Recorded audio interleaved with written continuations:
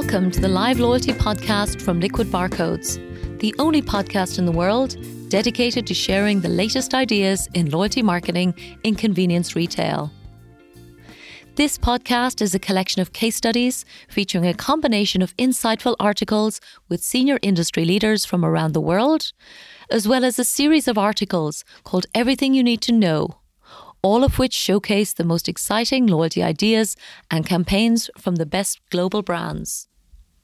Our hope is that this podcast helps you to continue to learn by listening to global best practice in our industry and becomes a weekly highlight you can listen to from our business to yours. And now, here is this week's Live Loyalty article from Liquid Barcodes.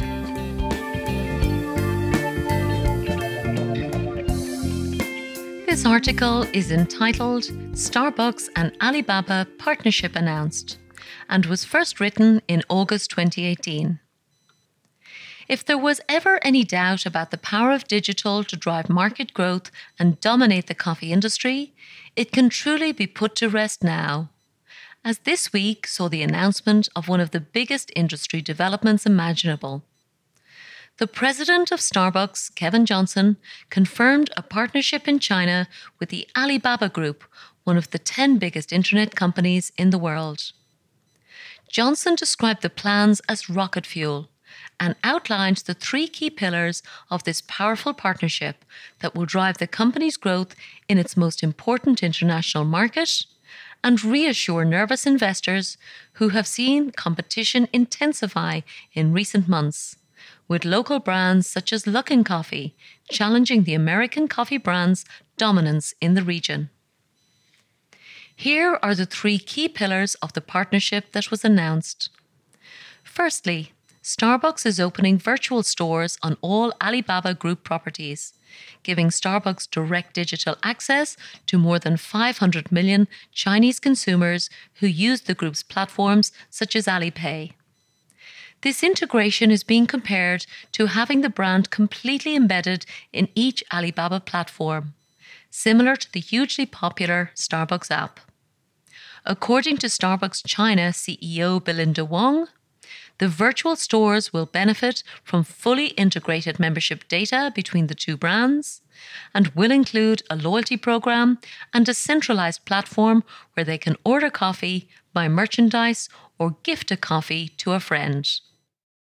Secondly, Starbucks will offer coffee delivery services from over 150 stores within a month and from over 2,000 stores by that year end, leveraging the network of over 3 million drivers available through ELE.me, a Shanghai-based logistics company recently acquired by Alibaba as part of its strategy to own the entire e-commerce infrastructure in China.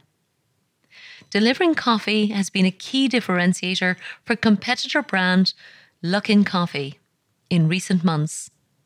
And we show on the article on liquidbarcodes.com a particular video which describes how this service extends each store's reach by a multiple of 16 times versus the 500-meter radius that a typical customer is willing to walk to reach a store. Thirdly, Starbucks is starting operations to brew coffee outside its own store network for the first time in China, with delivery kitchens being installed in Alibaba's small format stores called Hema, which are already enjoying blistering success. The partnership offers compelling digital, delivery and data benefits to both brands and may perhaps serve as an interesting model in other markets as the leading players both online and offline seek to leverage their unique assets for ultimate ownership of customer spend. Wong describes an enhanced end-to-end digital experience for customers that Johnson said will reshape consumer retail in China. This is undoubtedly a story to watch closely. Thank you for listening to this audio article from Liquid Barcodes. Please subscribe to our weekly podcast on your favourite platform, and we will continue to share new and exciting articles for you to listen to every week.